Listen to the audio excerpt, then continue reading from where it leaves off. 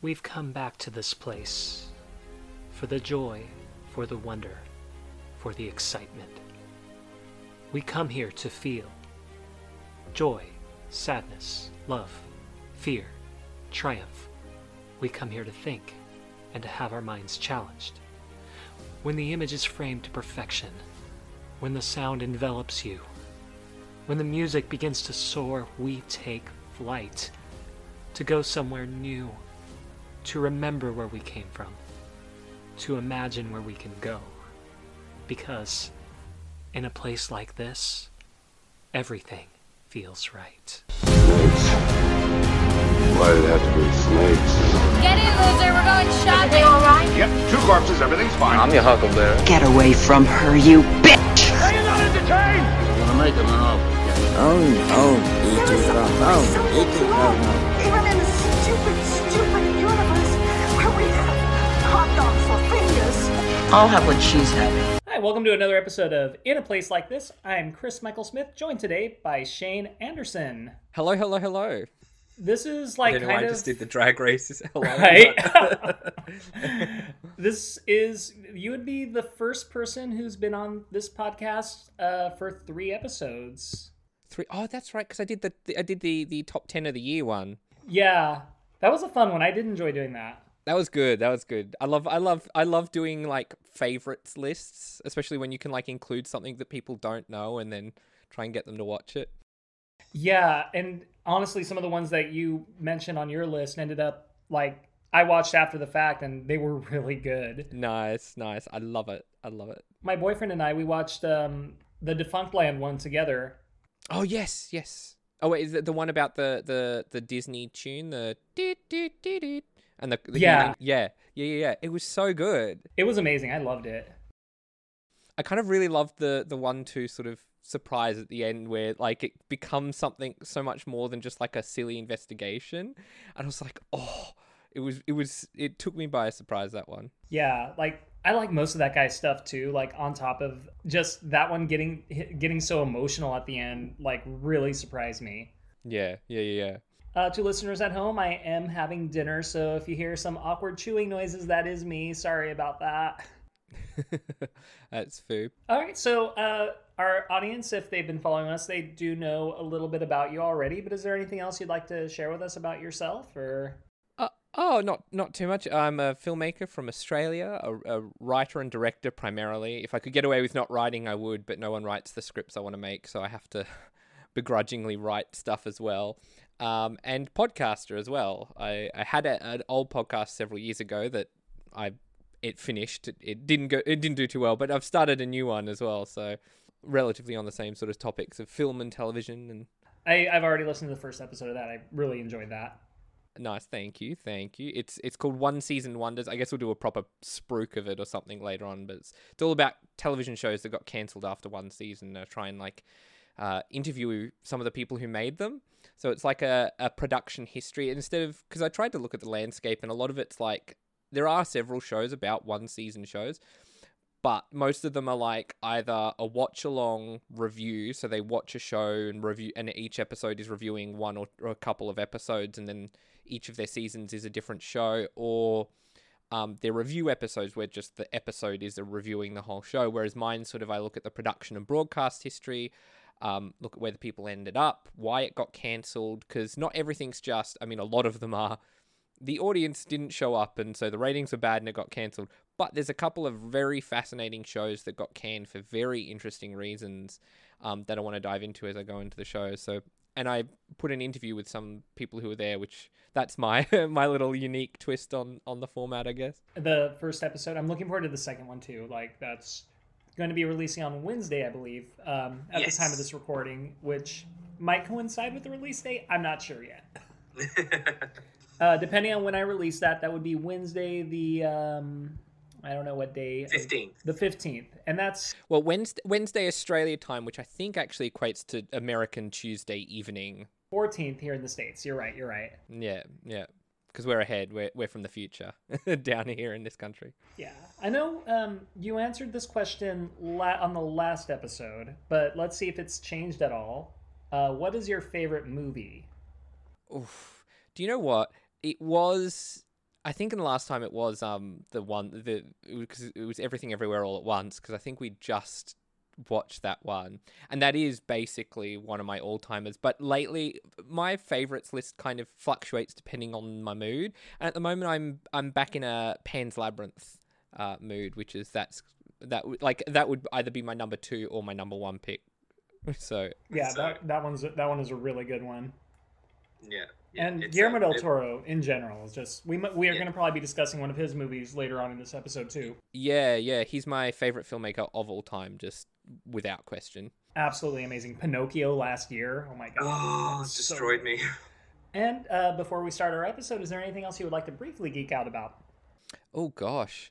I've been listening to Karina Longworth's she does a podcast, You Must Remember This, about Hollywood history. And I've been behind, and I'm just catching up on her Erotic 90s season, which is just sublime. She's a huge influence, actually, on my podcast. There's a lot lifted from how she structures, how she presents her podcast in the way I do One Season Wonders, just because I just love that format. I could listen to it. I do listen to it pretty much every day. So her Erotic 90s series, she's sort of charting sex in the late century cinema from the 80s to the 90s, and then why we sort of fell off a cliff with sex in the cinema, and we're sort of currently in the most sexless era of cinema. And she's using this series to sort of talk about that, and it's absolutely fascinating. I'm seeing all sorts of stuff, and we'll probably touch on a couple of those films in this, because the noir genre and the erotic thriller genre overlap in huge ways. Yeah, I was actually going to name drop that podcast later. like talking about Body Heat later on. So yes. Oh, it was such a good podcast though. Like both the 80s and 90s. That was like, yeah. Every season she's done is one of my personal favorites. She did one called MGM Stories that I thought was really good, and she did ones about like Joan Crawford. Like there is not a weak season, but I think one of her best ones, because not only is it like her usual technical and incredible sort of writing skill, but it was just so deeply profound, was the Polly Platt, the Invisible Woman season, about Polly Platt, who was sort of like a producer, production designer, sort of multi-hatted person who sort of no one really knew her in the way that they knew a lot of the famous people she associated with, like Peter Bogdanovich. But her story is incredible, and that season just sort of blew me away. That's sort of like high art to me. What is it?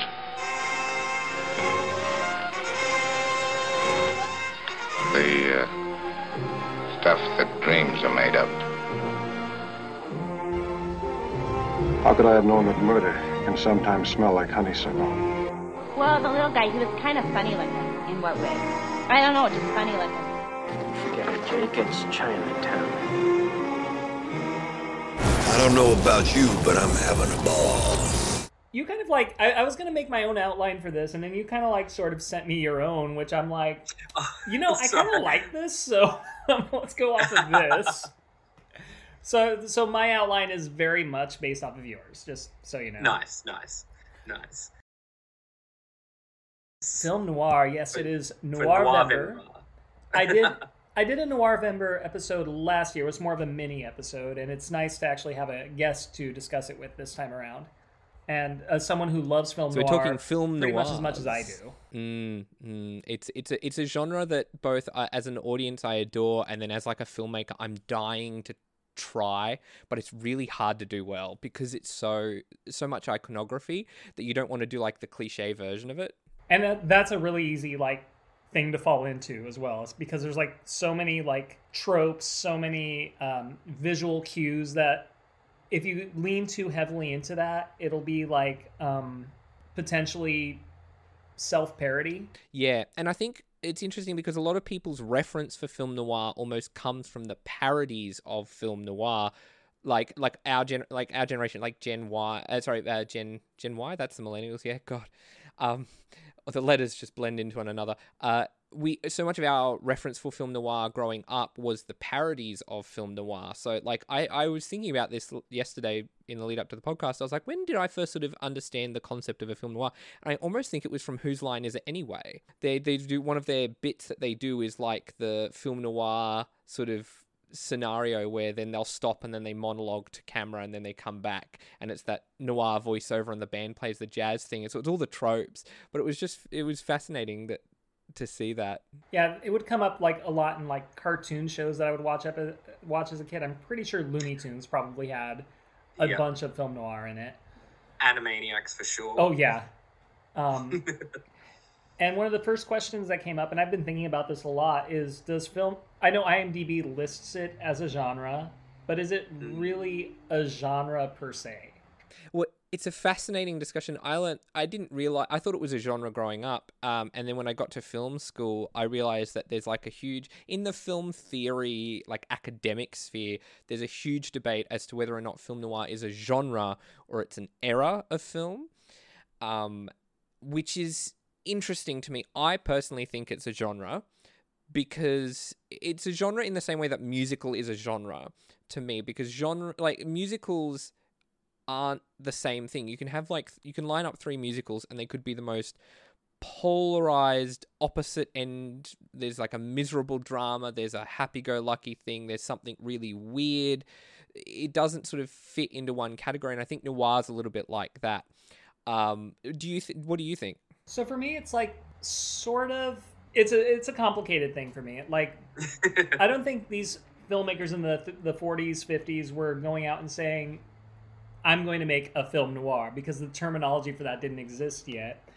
What I think is you had a bunch of filmmakers who came from Europe and were bringing the same kind of like filmmaking styles and sensibilities to the United States to tell these like really dark stories, because they really do encompass all different kinds of genres. You have your crime, you have mystery, thriller, horror even. Shout out to Night of the Hunter, which is one of the best ones in my opinion. There's all of that, and I feel like when we're talking about neo-noir, on that, it's like, well, now you are actually actively trying to create that aesthetic. And I feel like neo-noir counts more as a genre, whereas film noir would be the era, if that makes sense. Ah, that's fascinating. I like that theory. I got this pull quote from Martin Scorsese because, of course, shout out to Killers of the Flower Moon in the box in the cinemas at the moment. Incredible piece. But he had a really interesting quote. He says, and I'm just reading the full quote out here because my words don't compare to Scorsese's. He goes, film noir was not a specific genre like gangster films, but a mood. For example, Edgar G. Ulmer's 1945 noir Detour only established some of the most vibrant styles by relying on his resourcefulness. He shot the entire film within 6 days with a budget of merely $20,000. There were severe limitations, yet he made a crime thriller with intense drama, one of many reasons why Ulmer has become such an inspiration over the years to low-budget filmmakers. He could not even afford any special effects. Instead, he repeatedly let some shots go in and out of focus to establish the idea that his protagonist is going through turmoil. Film noir spoke of how quickly a man could lose everything if he deviated from his path. And I thought that was just a really nice sort of summation. Like, it's a mood, which I like that, because you can have... We'll talk a little bit later about, like, the Coen brothers, who... All their films are ostensibly noirs, other films masquerading as noirs. It's this very strange sort of thing. But I think it's interesting how a lot of them deal with... We talk about tropes, but there's sort of like this... And I think it's interesting that Scorsese talked on it, because they talk about... Sin seems to be like a really big common thing, a biblical sin. You know, there's murder, it's infidelity, it's, transgressions from the societal norm. And they get really dark too. Like, darker than you would expect in the 1940s, where it's just like, you are following protagonists while they do, like, not just, like, crimes, but, like, you're straight up your protagonist is murdering people. Yeah. And they were birthed from, like, two things as far as cinema goes. There was all of these paperback, these pulp fiction novels, which is where Pulp Fiction gets its title from. These crime novels that were they're like the airport novels of today, like your Clive Cussler and all that. At that day, there was all these sort of crime novels that were like 100 or so pages long. They're about, bad people doing bad things or good people slipping into doing bad things. And they were kind of cheap to buy the rights for, but so it was based off something. And, we think of film noir, a lot of these very big and well-known ones. So you have something like The Big Sleep with Humphrey Bogart, or The Big Heat, directed by Fritz Lang, or even Double Indemnity, which we'll talk about in more detail. I just rewatched that last night, and it was like, it's such a perfect movie. But you have those bigger ones, but kind of the core of film noir, the era, if you will, is that a lot of them were like B pictures. They were, you know, the side projects to the big glossy. There was the splashy melodramas, the big theatrical adaptations, the big musicals, the big comedies, and the film noirs were added as the B picture to you know, because you would pay like what, 10, 15 cents. You'd go into the cinema and they would just be playing the whole thing on loop all day. And the film noir was sort of the B picture. It was the second one that you'd put after it. But so stuff like, I have a couple of sort of deeper, more obscure cuts to bring up. There's a movie called Pushover from 1954, directed by Richard Quine, who he really hadn't done pretty much anything, although his most well-known one is there's a movie called Bell, Book and Candle about witches. There was sort of like a pseudo-inspiration for Bewitched, and that's sort of like his only other really well-known one. But Pushover, a decade after Double Indemnity, and it's basically the same movie. It even has Fred McMurray in it. But it's notable for being like the screen debut, I think, of Kim Novak prior to her Vertigo fame. She's like I think she's the femme fatale. I'm not 100% sure. It's been a while, but and I loved it. Like, I saw it as just the Criterion Channel had their noirs, and so you just go through. And I don't know, I kind of dig the scrappy sort of almost like cheap nature of like, just let's do a rip-off of another thing with the same kind of cast, you know. There's a movie called The Burglar, directed by, and I just have to get this name correctly, this is Paul Vendelkost. It stars Dan Duryea and Jane Mansfield. Who Jane Mansfield people know, and it's sort of like a little bit more of a heisty one. A lot of heist genres became noirs as well. They're sort of the origin of what, you know, we know as Ocean's 11 now, started as these noirs about, you know, gangsters trying to pull off a robbery of some kind. And The Burglar's basically that. It's just this really, it's almost a generic plot, but it was really slick, and it was very beautifully directed. There's a lot of sort of that classical staging that, you know, Spielberg has kind of made famous again, but in this era of film, in the 40s and the 50s, that's how you made a movie. That was just how you directed. That was the default sort of way of directing. And so even the cheaper sort of rip-off movies had this really, you know, elegantly staged quality to them. There's another movie called I Wake Up Screaming, directed by, and this is a hell of a name, H. Bruce Humberstone, starring Betty Grable. The title, I Wake Up Screaming, is strange because the movie doesn't suit the title at all. It was also called Hotspot at one point, had an alternate title. I don't know why, but it's sort of a lighter film noir. It's a little bit more comedic, a little bit more easygoing, but it just has all these really beautiful, like, playing with light and shadows in sort of scenes. There's like gangsters making deals in like underground gambling dens, and they do all these cool lighting tricks that are just really fun to watch. So I highly recommend if you can find that one. And then the last one, which I think this one sort of deserves to be considered up there with your Double Indemnities, with your Big Sleeps. It's called Force of Evil in 1948, directed by Abraham Polonsky. Now, he was a victim of the blacklist, the Hollywood blacklist. So this was his he'd done some scripts, and then this was his directorial debut, and then he got done in by the blacklist pretty much immediately, and then did not direct another movie for 21 years, and only kind of made 2 more pictures after that, which I haven't seen yet. But Force of Evil is sort of the epitome of film noir in terms of tone, in terms of themes, and it deals, I think, primarily, and this is the reason why it sort of annoyed a lot of people, is that it's all about the evil of money. The force of evil in the film is money, and its draw, and it was sort of a very distinctly anti-capitalist message that angered some people.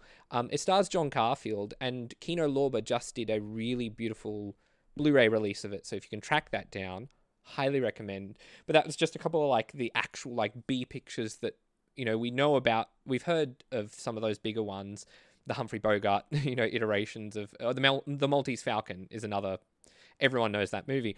But I just thought I'd throw in a couple of B pictures in the spirit of film noir being a B picture, you know, format. So during like when everyone was staying home for COVID, I was trying to like go through and watch every Oscar-nominated movie for Best Picture.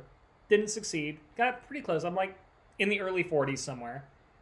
But there's one film you'll never be able to see, though, unfortunately, is The Patriot, which is lost. Yeah, unfortunately. There was one film on there that when I was like looking into like the information behind it, I realized it was kind of a big deal that was a Best Picture nominee because it was a B picture, and it was a Crossfire. I really enjoyed that, but yeah, it did have that sort of like gritty, like low budget quality to it. Like it even looked like it was filmed on a cheaper film stock, which it was really good, very well made. Yeah, it's every now and then a film noir would cross over into like the mainstream, and it would take the public by storm. I think that's why it has staying power, is that there was enough of them that sort of wound up in the public consciousness that those tropes sort of solidified in our heads. And a lot of the ones that did make it into the public consciousness, something like Double Indemnity, which has the voiceover carrying it through. So that's where that trope comes from, is I walked into a bar and she was looking there and I thought, a dame's of troubles and, all that kind of thing. That trope comes from Double Indemnity. Or it's interesting that as it moved in, a lot of the tropes that we sort of know as the cliches sort of didn't come until later. You have like jazz music being the driving engine. Everyone thinks of film noir and you think of that solo saxophone and the jazz piano, and then the voiceover kicks in like a smoky city laden thing. But there's a great movie called, and I've just got to say, it's The Sweet Smell of Success, directed by Alexander McKendrick, starring Tony Curtis and Burt Lancaster. And that one had the jazz score, but most of them previously did. Like Double Indemnity doesn't have a jazz score, Maltese Falcon doesn't have a jazz score. They're these sort of more orchestral, like more traditional film scores of the time, and that's why Sweet Smell of Success kind of broke out. Is it was sort of undoing some of the tropes, in therefore creating tropes that we now associate with that genre so thoroughly that we can't sort of separate them. Which is, it is kind of weird too, because I remember doing a film music class and they were talking about like how like jazz music started to get incorporated into film scores around the 50s. Like, we would see it in like A Streetcar Named Desire. So it does make sense that like later noir would incorporate it as opposed to like earlier, which would have that more like big sweeping, almost over dramatic 1940s style of score. Yeah, Double Indemnity in particular, and you can actually find that score on like Apple Music or like the original score for Double Indemnity, and it's really not what you'd expect for a film noir because it's quite propulsive, it's quite string heavy. But it's interesting where one of the cool features about film noirs being B pictures was that they were allowed to kind of get away with some of the more messed up, more morally ambiguous, even though it was the peak of the Hays Code. Right. There's I've got one more quote, and I can send you this link. It's from an article on fugitives.com. But there was just sort of an interesting quote about why they work the way they do. It goes, less money always meant more freedom. The B film world was often more accessible for experimenting and innovation. This is how directors of the 40s found out they could explore more in a small budget movie than in any prestigious film with a big house. Small budget projects used fewer executives to monitor their work, so the filmmakers could introduce unusual styles. In this way, all the Hollywood directors unitedly transformed themselves into smugglers. They cheated and somehow got away with it. It's just a beautiful little quote about it. And so you see something like, there's a wonderful movie called The Crimson Kimono, directed by Samuel Fuller. He sort of came up in the 50s, and he did a lot of crime pictures. His style is like incredible. He was known for like these insanely long takes, but not in like a Scorsese kind of Steadicam way. It was like these really just unbelievably elaborately staged oneers. He did a really beautiful Western called 40 Guns, which is sort of like a really it upends a lot of the tropes. It's well worth watching, and Criterion has a beautiful edition of it. But The Crimson Kimono is fascinating because it's basically a crime picture set in Chinatown, so not unlike a good inspiration for the movie Chinatown that would come out about 10-15 years after that. But it's notable because it's a film with an Asian American in the lead. He's the detective investigating the case. He's brought on because he has experience with Chinatown. He can sort of talk with the people there. And unlike how you would expect a 1950s Hollywood movie starring an Asian American to go, he's not being made to put on an accent. He's speaking with just like an American accent. and just like he's treated like a regular character in the film. He even has a love interest. He's got the main romance story. So it breaks all of these boundaries and these taboos and these mores that we sort of had at the time.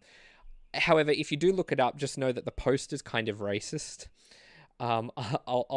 It's an interesting artifact of its time, because the poster, I'll just show you real quickly, it's him kissing the woman. It's called The Crimson Kimono.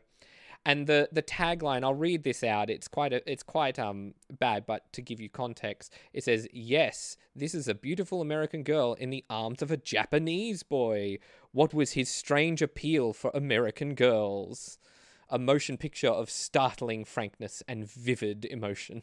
So the poster is very racist, but the movie itself is like almost radical in the way that it was doing all these sort of things, and it was able to get away with it because it wasn't sort of like a main house picture. It was done for Columbia, which was a B studio at the time. Columbia was definitely, that's where a lot of noirs actually came out of, and that's where I have a couple of like box set collections of Columbia noir films. That's where like Pushover came from Columbia. A lot of those ones did. But it's a beautiful movie with a really, it's very groundbreaking in a lot of reasons. I highly recommend it because it's very good. It's a very, very good film noir. That was in 1959, so yeah. There was one that was recommended to me, I think it was last year, and I still haven't had a chance to see it. Kurosawa took on the film noir genre. Was it Drunken... Is it High and Low? I thought it was Drunken Angel or something like that. I think so. I haven't... Kurosawa is one of those filmmakers that I have yet to get around to watching. So I've seen, like, most of. I've seen, like, Seven Samurai, and I've seen his first two sort of Shogun movies, but I haven't watched any of the classics like Rashomon, Ran, any of those ones. They're very high on my list, but I just want to sort of give them the time and appreciation. And I'm currently working through Scorsese's filmography, and then I've got some more down the line. Oh yeah, he's definitely a filmmaker worth checking out. But I haven't seen this one though. It did come up like as like one of the film noir movies to like it was a recommendation to me last year. I just haven't had a chance to get around to seeing it. Yeah. Britain was doing some interesting film noirs too at the time. There's they a little bit later into the era. There's one that I've been meaning to watch. I haven't, called Victim, directed by Basil Dearden, and it's notable because it's the first film to deal with homosexual themes. It's a guy sort of who is struggling and is sort of being harassed, and it's this sort of crime investigation at the same time. It has some dated views, but it's just notable for one of those ones that deals with a topic that was so taboo at the time. You just didn't mention it. You know, the word gay wasn't even associated with homosexuals at the time. But it's interesting. We think of like a lot of the tropes in noir. It's the black and white. It's the smoggy city. It's the voiceover and the jazz. But you even have examples in the era, like during the 40s and 50s, that defied those terms. There's a great film that I sort of gave you as sort of on the list of ones I bring up, called Niagara. It's a Marilyn Monroe film, for anyone who's wanting to know. She's the femme fatale of the picture.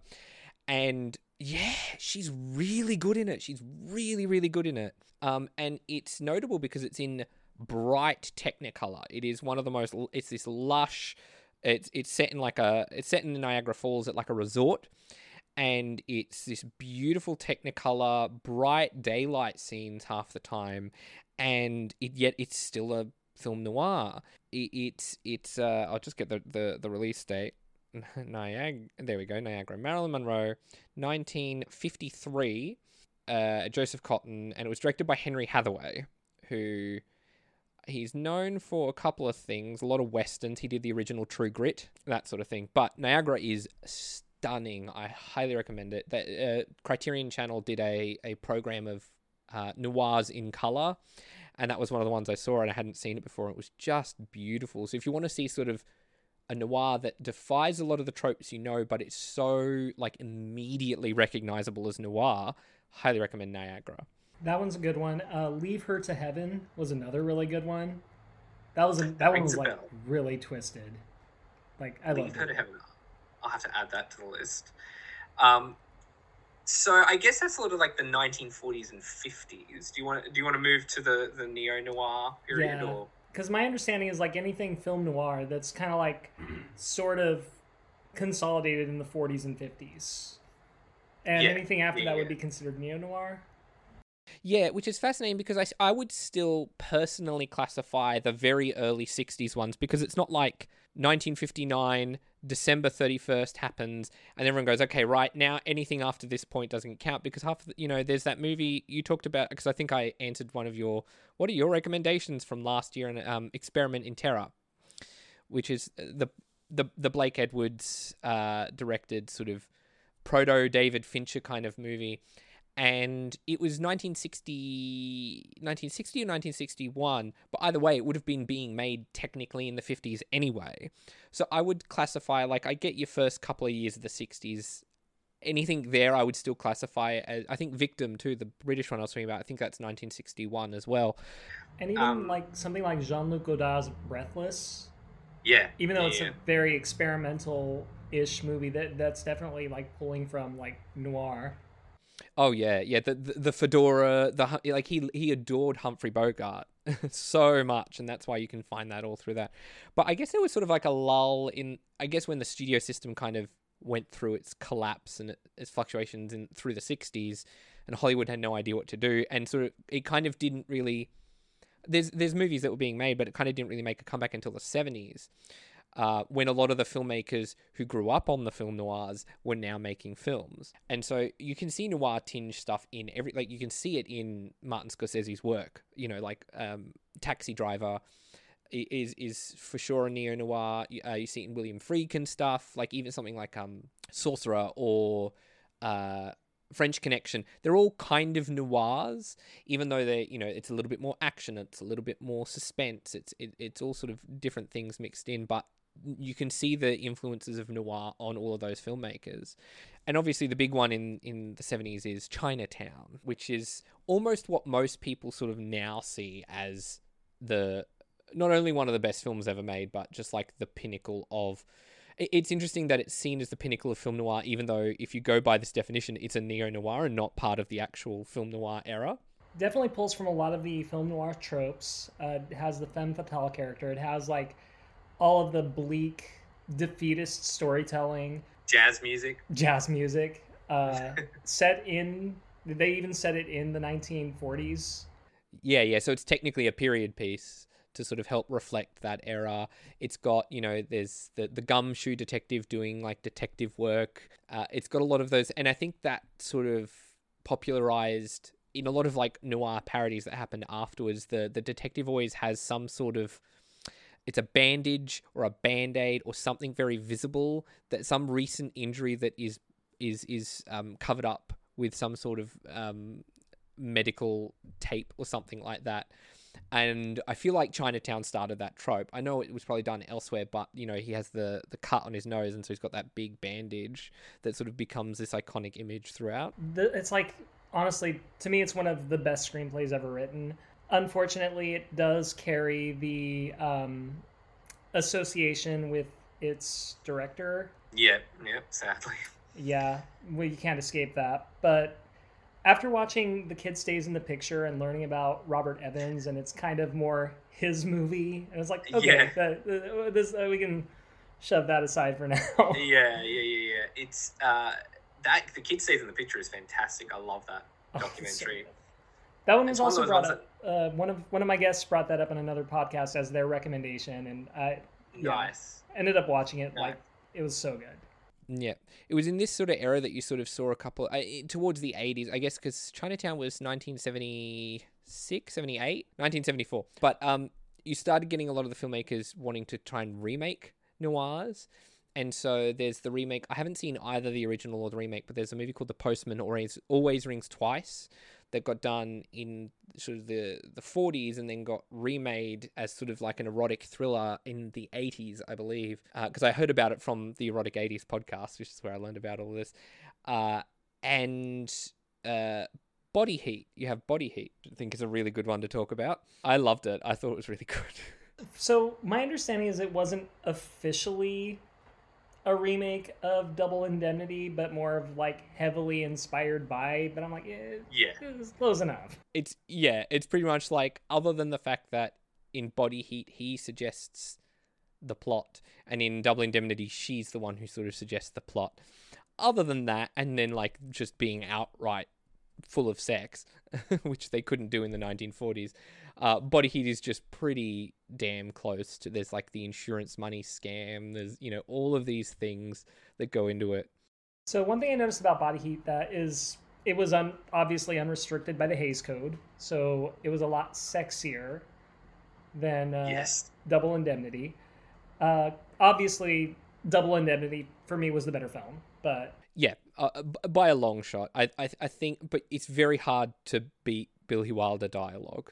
And Raymond Chandler. Raymond Chandler wrote the script for Double Indemnity as well, which is fascinating because Raymond Chandler, if for any listeners who don't know, was one of the main guys who wrote books that all these noirs were based off of. So he wrote, he created Philip Marlowe, the character who Humphrey Bogart popularized. He wrote, he wrote The Long Goodbye. He wrote The Big Sleep. Not the Maltese, was it the Maltese Falcon? I think it was the Maltese Falcon as well. Yeah, he's sort of one of the big noir authors you go to. The other one is James M. Cain, who wrote the book that Double Indemnity is based off of, and he wrote Mildred Pierce, which is one of those fascinating, like it's part noir, part melodrama. I don't know if you've seen that one. Oh, that's one of my favorites. Yeah, it's so good. Actually, I'm waiting for it in the mail right now. I got the Criterion version coming my way. Nice. So. I've got the Criterion one as well. It's just a beautiful film. It's funny because I started reading those books this past year, because I really want to make a film noir. And so I thought I'd take the Rian Johnson route and go back to the source material. I love the movies and I want to make something a little bit more like the movies rather than just the books. But I thought I'd have a look and check out what these books were. So I read Double Indemnity. I was reading The Big Sleep. I read a couple of other Postman Always Rings Twice.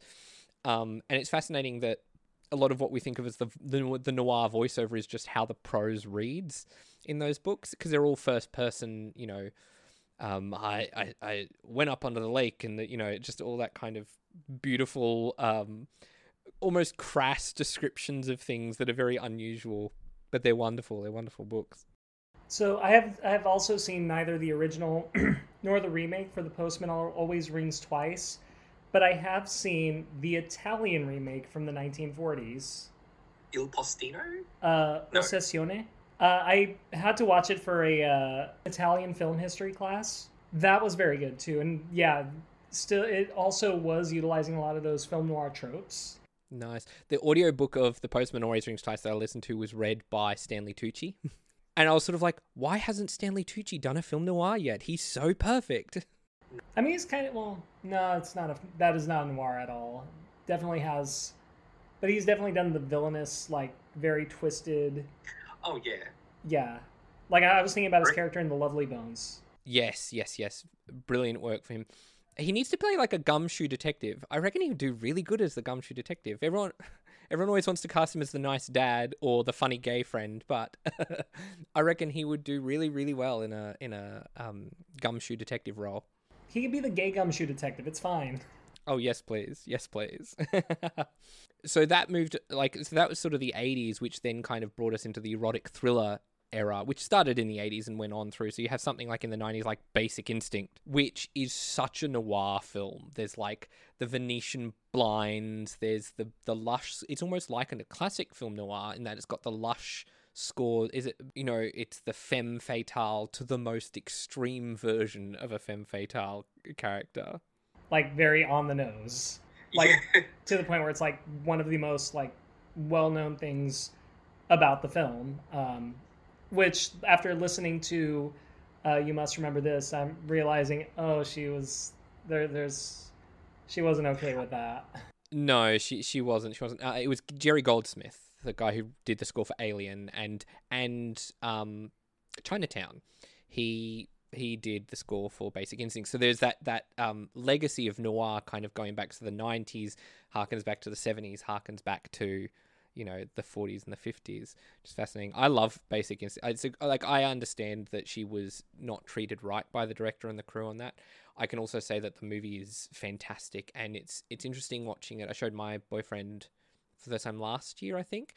And it's almost shocking how just in your face the sexuality is of the film. And it shouldn't be, because you're like, this is like 30 years old. This shouldn't be this shocking. And yet it is, because so much of what the current era of cinema is lacking that sensibility of the human body, shall we say. So in the 90s, you got, this is when the Coen brothers sort of became big or picked up. You know, they have with their Fargo and Raising Arizona. So they were taking noir in very weird and strange. They paired noir with their weird existentialist take on life. I remember hearing about Fargo and hearing about it being referred to as like a film noir in white. Yeah, it's like snowy backdrop. Everything is in bright daylight. But I think something like Miller's Crossing was more like, definitely more of a traditional noir. Yeah, I haven't seen Miller's Crossing, or there's one that they did, The Man Who Wasn't There, which I believe is written by Sam Raimi, or Sam Raimi's involved in it, and I've seen like screenshots from that film where it's the most noir that they've ever done. It's in black and white. They've got the big beams of light and the shadow. I'm dying to watch that one and get hold of like a good version of it. But they brought noir into like everything, and still do. You know, something like No Country for Old Men is noir through and through. Even Hail Caesar, which is like this absurdist comedy, still has, you know, it's the plots of it has very 50s sensibility of, you know, the Red Scare, and yeah, they're comedies. They're comedy noir. So the Big Lebowski and Raising Arizona are both comedy noirs in that way, and not in that they're a parody of noirs. They're just comedy films with noir like rhythms. I remember watching Fargo for the first time and thinking, is this a comedy? Because there's some like legitimately funny moments in it, and then like something terrifying happens and you're like, oh. Yeah. So they do like really dark comedies, but then you look at some of the older ones, and you know, like Double Indemnity has a lot of real good zingers in there. You know, there's the bit where the boss at the insurance firm has his like monologue about all the statistics about throwing yourself off of the back of a moving train, and it's funny. Or you have that like just really saucy dialogue, how fast was I going, officer? There's a speed limit in this town, so it was about 90. You know, like just that witty. There's a wit to it. Yeah, that's something I noticed in my last viewing of Sunset Boulevard even. I'm like, is this kind of somewhat self-aware? Yeah. It's totally, comedy is sort of always in there, even when they were dealing with really I think it was, you know, you can postulate as whether or not they were like, oh, this movie's really dark, let's throw in some jokes to break it up a little bit. But I almost think the jokes come with the darkness. It's like that weird instinct we all have to laugh when they're at a funeral, and like everyone has it. And it's this really kind of strange thing when you're dealing with really dark and uncomfortable things. Laughter is our way of sort of coping. I've got the Coen brothers, and then I wrote Into Nightmare Alley, which is a huge jump to go from like the 90s to the 2020s. Yeah, we skipped right over LA Confidential. Yes, it was a great one. But I do believe noir kind of was not in favor for like the 2000s. Yeah, even The Man Who Wasn't There was kind of like, it did pick up, I think, a couple of Oscar nominations, but it just sort of like got forgotten, lost in the shuffle. Yeah. Oh, because that was 2001, wasn't it? Yeah, wow. And you had like LA Confidential, which is I mean, I feel like that was sort of the last big one of that 90s era. Curtis Hanson directed. He was great. There's a wonderful movie I saw. It was billed as an erotic thriller, but it's a little bit more like just a normal noir. It's very like Rear Window-esque as well, called The Bedroom Window. Which is, he's that actor that's always known for comedies, and yet it's really good. I think he did it just before, I think Curtis Hanson did it just before LA Confidential. Yes, it's Steve Guttenberg, Elizabeth McGovern, and Isabelle Huppert.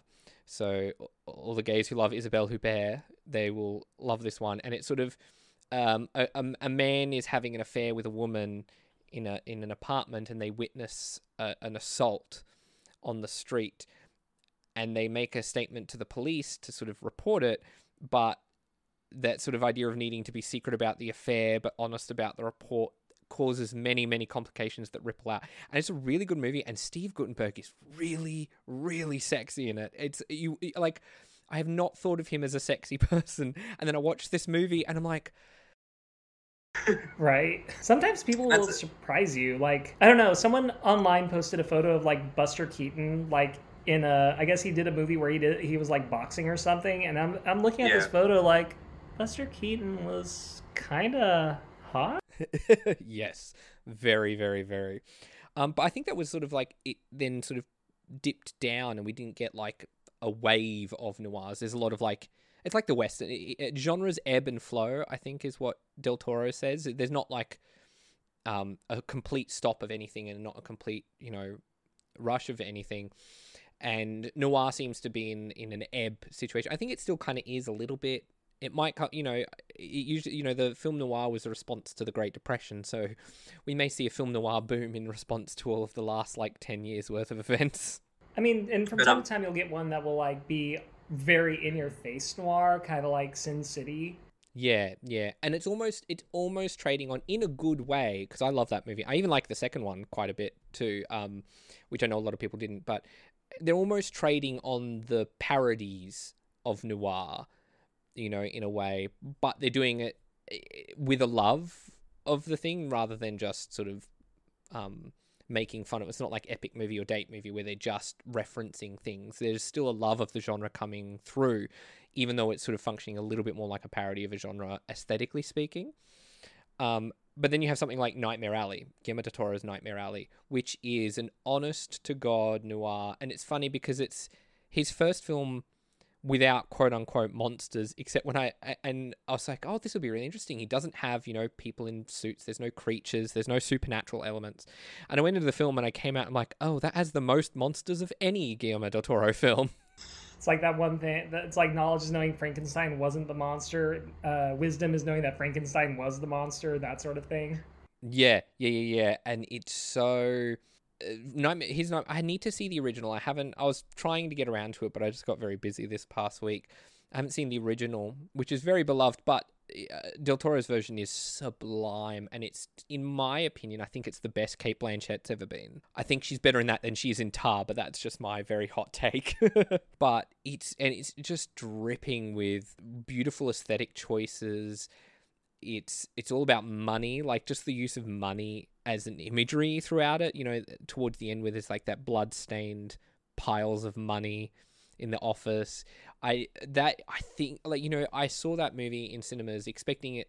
Pretty much every Del Toro film is like a top 100 movies for me. It's just going to be like that. And so I'm always interested to see where I feel about a particular Del Toro film, a new one in regards to the rest of his filmography. And I came out of Nightmare Alley, I'm like, I think this is like one of his best. But then I think about all of his stuff.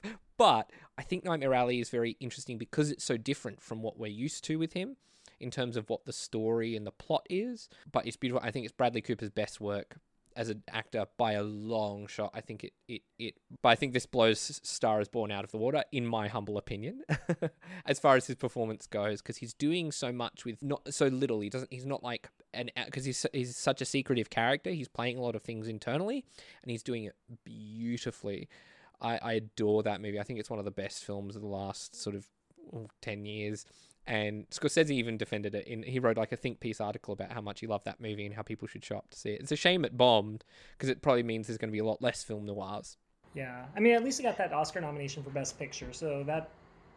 Yes, deservedly so, and production design, and it should have won production design as far as I am concerned. I don't care what else was nominated. Yes, Dune demolished the tech. Yes, but Dune's got another movie. Nightmare Alley doesn't have a sequel, so Dune has another chance to win all those awards. I was gonna say, because the next thing you wanted to discuss on there was the future of noir. Yes, that's exactly right. It'll be interesting to see where it goes. It'll be interesting to see where it goes in response to global real life events, because we're seeing so much corruption out in the open. We're seeing in government levels, in the movie industry, in every industry, in the financial industry, we're seeing corruption as a big idea that's kind of going everywhere. So it'll be interesting because that's what the film noir is about, and so it'll be interesting to see how the genre responds to real life in that same way. I hope the future's very gay, personally. I think you could have a comeback. I think I tweeted this the other day. I think that everyone's like, why don't they bring back erotic thrillers? And I'm like, I think the key to bringing back erotic thrillers is embracing queerness inside of them. Not in the way that Basic Instinct had it as sort of for shock value, but embracing queerness as an aesthetic within film noir within the erotic thriller, I think that's how you revive it. That's how you make it fresh. That's how you make it feel of the moment now. As one of my favorite musical numbers put it, make it gay. Yes. Love it. The producers, I love that movie. I'm also like a big fan of seeing what people do in like little indie spaces. So I wouldn't be a Shane Anderson appearance on this podcast without name checking a really, really obscure film that no one's seen that's very tiny. But there's a really wonderful movie. I saw it when I was in film school because I was obsessed. When I first got obsessed with film noir, I was trying to just Google all the film noir things. And I don't know how I came across this movie, but I did. And it's called Yesterday Was a Lie from 2009. So it is technically over a decade old now, but we'll pretend it's not. It's written and directed by James Kerwin. And it's interesting in a number of ways. One, it's a very scrappy, like micro budget film noir, and they're embracing a lot of the tropes in the way that like Sin City did, with, you know, it's the black and white, it's the voiceover, it's the gin drinking gumshoe detective, you know, in a bar wearing a fedora, but it's a woman, which we haven't really seen. I'm surprised we didn't really see it before. There's a couple of sort of versions of it, but like the full on like alcoholic, depressed, you know, detective hasn't often been a woman. And it starts like a normal film noir, and then I think you just watched it like last night. Kind of like dives into like sci-fi, like yeah, it starts becoming a very surrealist. There's a little bit of Lovecraft, there's a little bit of, you know, Interstellar in there, kind of mind-bending sci-fi concepts, because she starts investigating a scientist. I think he goes missing, or does he get murdered? It's been a minute since I've seen the film, and it just sort of twists and bends, and it's a little rough around the edges, as are most sort of like micro budget features. And, you know, it doesn't always coalesce, but there's something so charming about a movie that's just kind of going to go for that, because the indie film space is always filled with a lot of very similar films that are they're intimate dramas about people going through it. And they live in houses and they're sad, and there are some really beautiful versions of that. But I really love when like micro budget films and little films kind of go really hard on genre in really interesting ways, because even if it doesn't work, it's so fascinating to watch, and there's nowhere else you can see that movie other than that movie. Yeah, it's like the big swing, but like on a lower budget, which makes it even like more charming. Yeah. There's a charm to the lower budget version of it. I think when I did the top 10 of the year, I referenced The Dinner Parting, which still hasn't got a release, which is a bummer, but that's sort of like a micro budget screwball comedy, you know, which is really fun to watch. And this one's the film noir version of that, and it just I had a lot of fun with it when I saw it in film school. I thought I'd like discovered a little gem that no one knows about, but if audiences are interested, it is on Tubi in America. Yesterday Was a Lie. Give it a watch. It's very well worth it, I think. I enjoyed that a lot. I'm also thinking, like, with the future, we are already seeing some of those trends today, but also going back to another one from like the mid-aughts. Ryan Johnson, I think it was his debut feature, Brick. Yep, Brick. I remember seeing Brick in theaters. Because for me, it was like, I was on a Joseph Gordon-Levitt kick at the time, and I just saw that he was releasing a movie. Why wouldn't you be? He is a dreamboat. He is, yeah. And I'm like, oh, man, this is a high school film noir? Like, it takes place in a high school following, like, teenagers, but it's done so well. Like, it's like a legitimate noir, but, like, with teenagers. Yeah, it predates Veronica Mars, which is a good television version of the noir and the high school sort of thing. But Brick was interesting because basically Ryan Johnson, for his filmmaking of that, he basically said to the actors he didn't let them watch any film noirs. He only let them read the books. He only wanted the tone from the books that the film noir was based off of. And inspired by. So they read the Dashiell Hammetts. Oh, sorry, Dashiell Hammett is the one who invented. He did the Maltese Falcon, I'm thinking, but the other guy did. I think he did The Long Goodbye and things like that.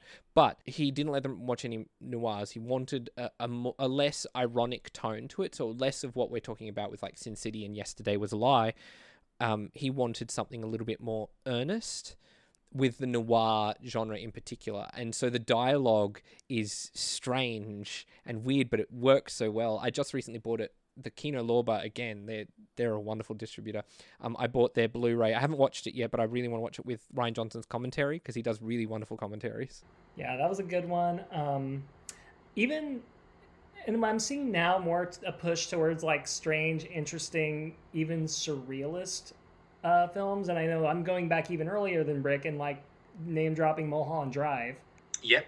Which definitely starts off as a sort of earnest noir and then goes off the deep end in the final act, but in a classic David Lynch. Yeah, the most David Lynch way possible. David Lynch is also like very noir influenced in Blue Velvet, Lost Highway, also mentioned in You Must Remember This. Yes, he's a fascinating filmmaker. I find I don't always love the stuff, but he's always worth watching anyway, even if I don't personally love it. Yeah, it's a dead body rocks up, the investigation on the dead body. It's all those procedural elements before there.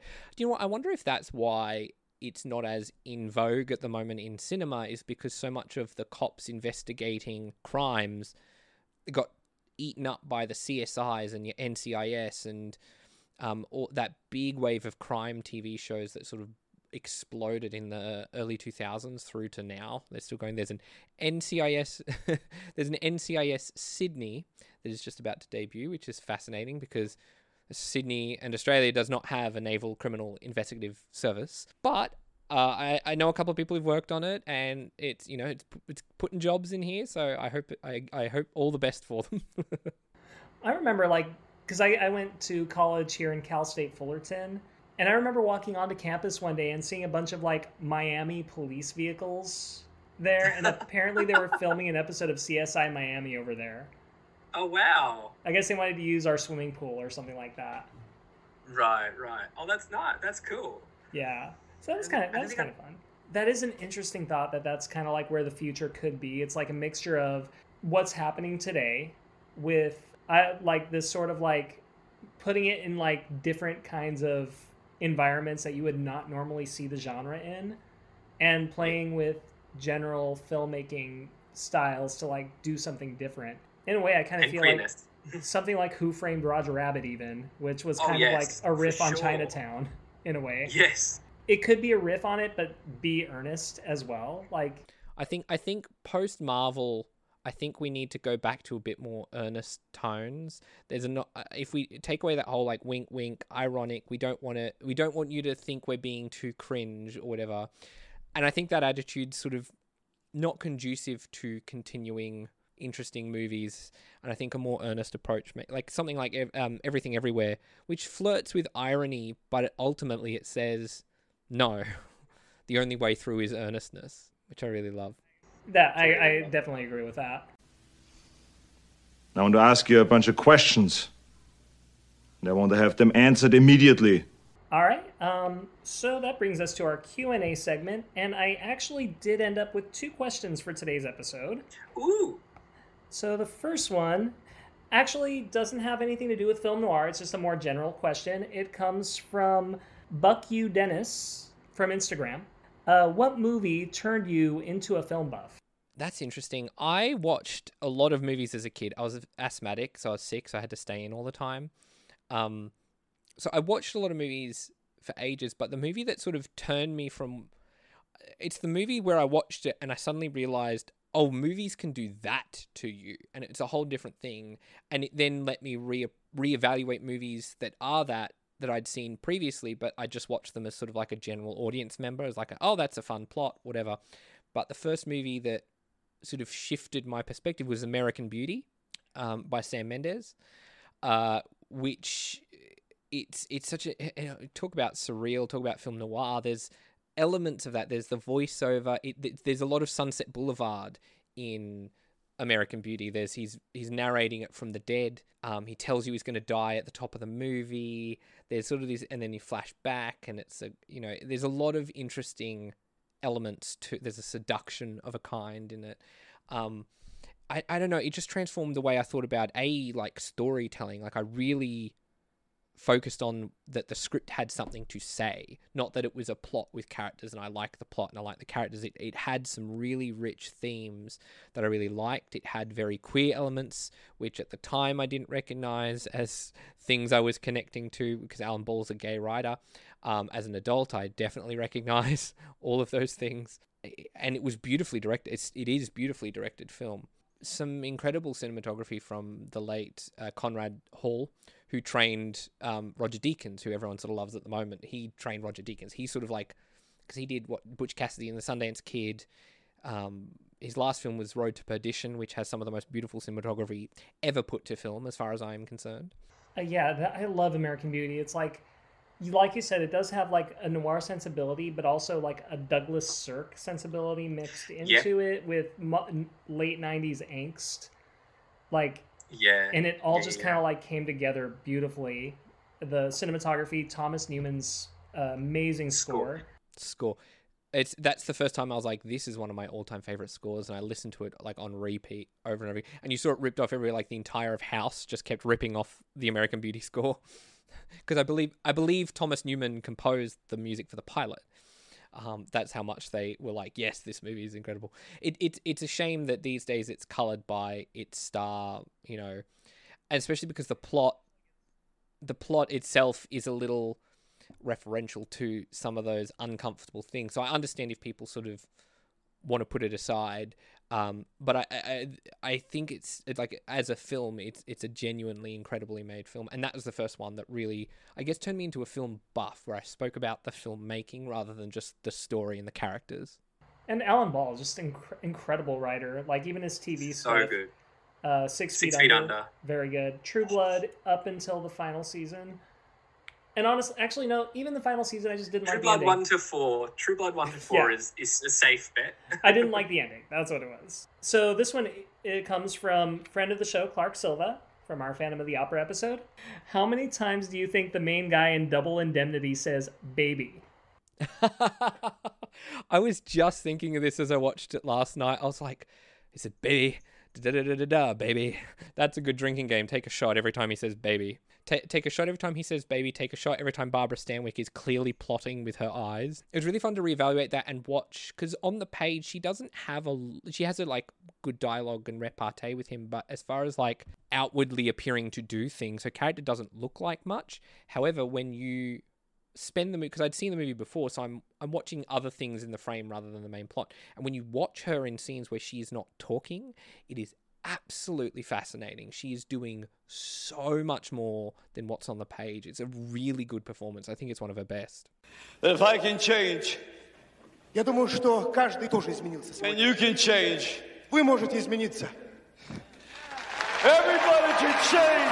Каждый может измениться. And now this is going to bring us to our rotating segment. And just like last time, we're going to be doing reappraisals, which I'm good with because I actually haven't done reappraisals in a while. That's fascinating, because I love reappraising films that seem to have just been dismissed off the cuff. Today, I went through my shelf and I was like, which film? Because I have so many things that I could reappraise. I think last time I did Our Brand is Crisis, the Sandra Bullock one. It's criminally underrated. I don't know why that movie was so thoroughly hated the way it was. So, but I went through my shelf and I was looking at all the different ones. There's so many, but I thought I'd pick a comedy this time. There is a wonderful movie called The Incredible Burt Wonderstone. Oh my god, I remember that movie. Which is a comedy about magicians, and the cast is ludicrous. It's Steve Carell, Jim Carrey, and Olivia Wilde, and Steve Buscemi. And it's about like magicians competing for who's like the most in hot for the moment kind of magician. And you have Steve Carell, who's sort of like an old school David Copperfield type, and Jim Carrey's like the David Blaine stunt magician who does the most ludicrous things. And Olivia Wilde is Steve Carell's like assistant who wants to be a magician herself, and Steve Buscemi is the mentor, the old magician who's sort of on his way out. And I was sort of looking this up because I was like, oh yeah, I remember that one not being quite critically well regarded. It's got something like 20-something% on Rotten Tomatoes. It was considered very like blech. it tanked at the box office. It did not make it. It had like a budget of $30 million and it made like 25. So it was a huge disappointment at the box office. It got summarily dismissed. And I think it's genuinely hilarious. Like, it is such a good companion piece to all those 90s, like a lot of Jim Carrey's comedy movies that we grew up with, stuff like Liar Liar, stuff like The Mask or Me, Myself and Irene.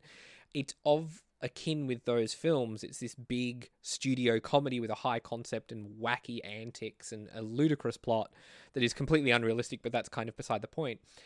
But it also has a lot of heart to it. It actually has like a tremendous amount of heart with Olivia Wilde's character and her story.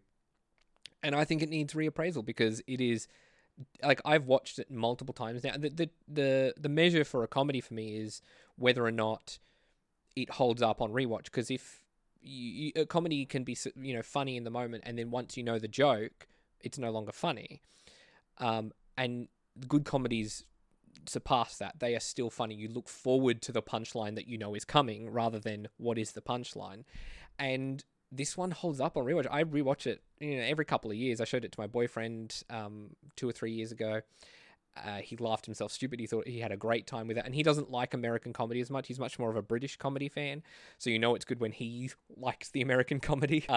It's great. I think it's criminally underrated. It needs revisiting. It needs reappraisal. It's so good.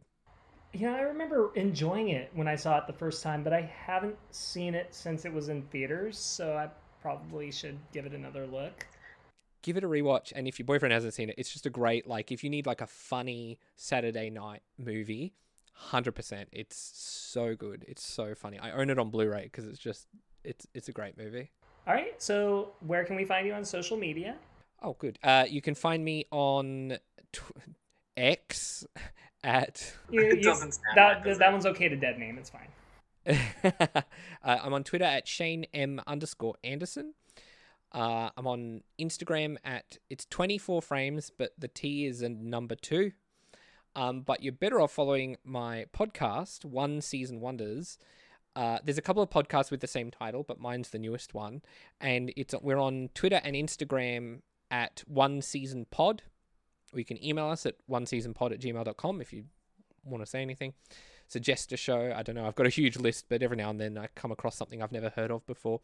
And we're episodes airing fortnightly. So episode 1's out at the moment, which you can check out. Episode 2 comes out next week. And we'll be releasing episodes up until Christmas. Then I might take a break while I record more because it takes time to research this show. Because the fun thing is that with these shows that got cancelled, I say fun, it's the opposite of fun.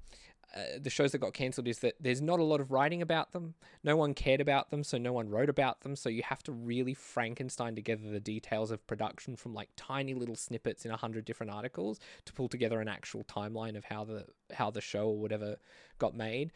Unless you're like Firefly or Freaks and Geeks, but I'm sort of intentionally avoiding those shows only because I don't think I can add anything to that conversation. So my sort of mission, much like bringing up something like Yesterday Was a Lie, is to talk about some stuff that people definitely won't know and might want to check out. They might have a bit of fun with.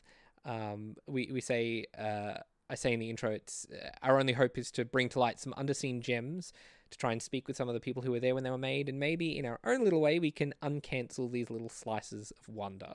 So that's our little mission statement that we say at the top of every episode. Yeah. The first episode was very good. I very much enjoyed it. I never even heard of Enlisted, but that seems like a show that I would probably enjoy. It is so good. If you like stuff like Community or Parks and Rec, it's 100% up that alley of even like Brooklyn Nine-Nine. All of those sort of shows are very much up that alley of Enlisted, and it's got a lot of heart to it. It's like a really like genuinely moving show at the same time. Highly recommend it. And you can hear all about it on our podcast. So. And also, like, my boyfriend and I did get to go to Hollywood a couple weeks ago to see a brand new short that you made called Sonos. Sonos, yes. It's a little horror short about some haunted audio cassettes for anyone who still remembers what those are. I remember trying to record my own audiobooks on cassettes when I was a kid so I could listen to them while I went to sleep.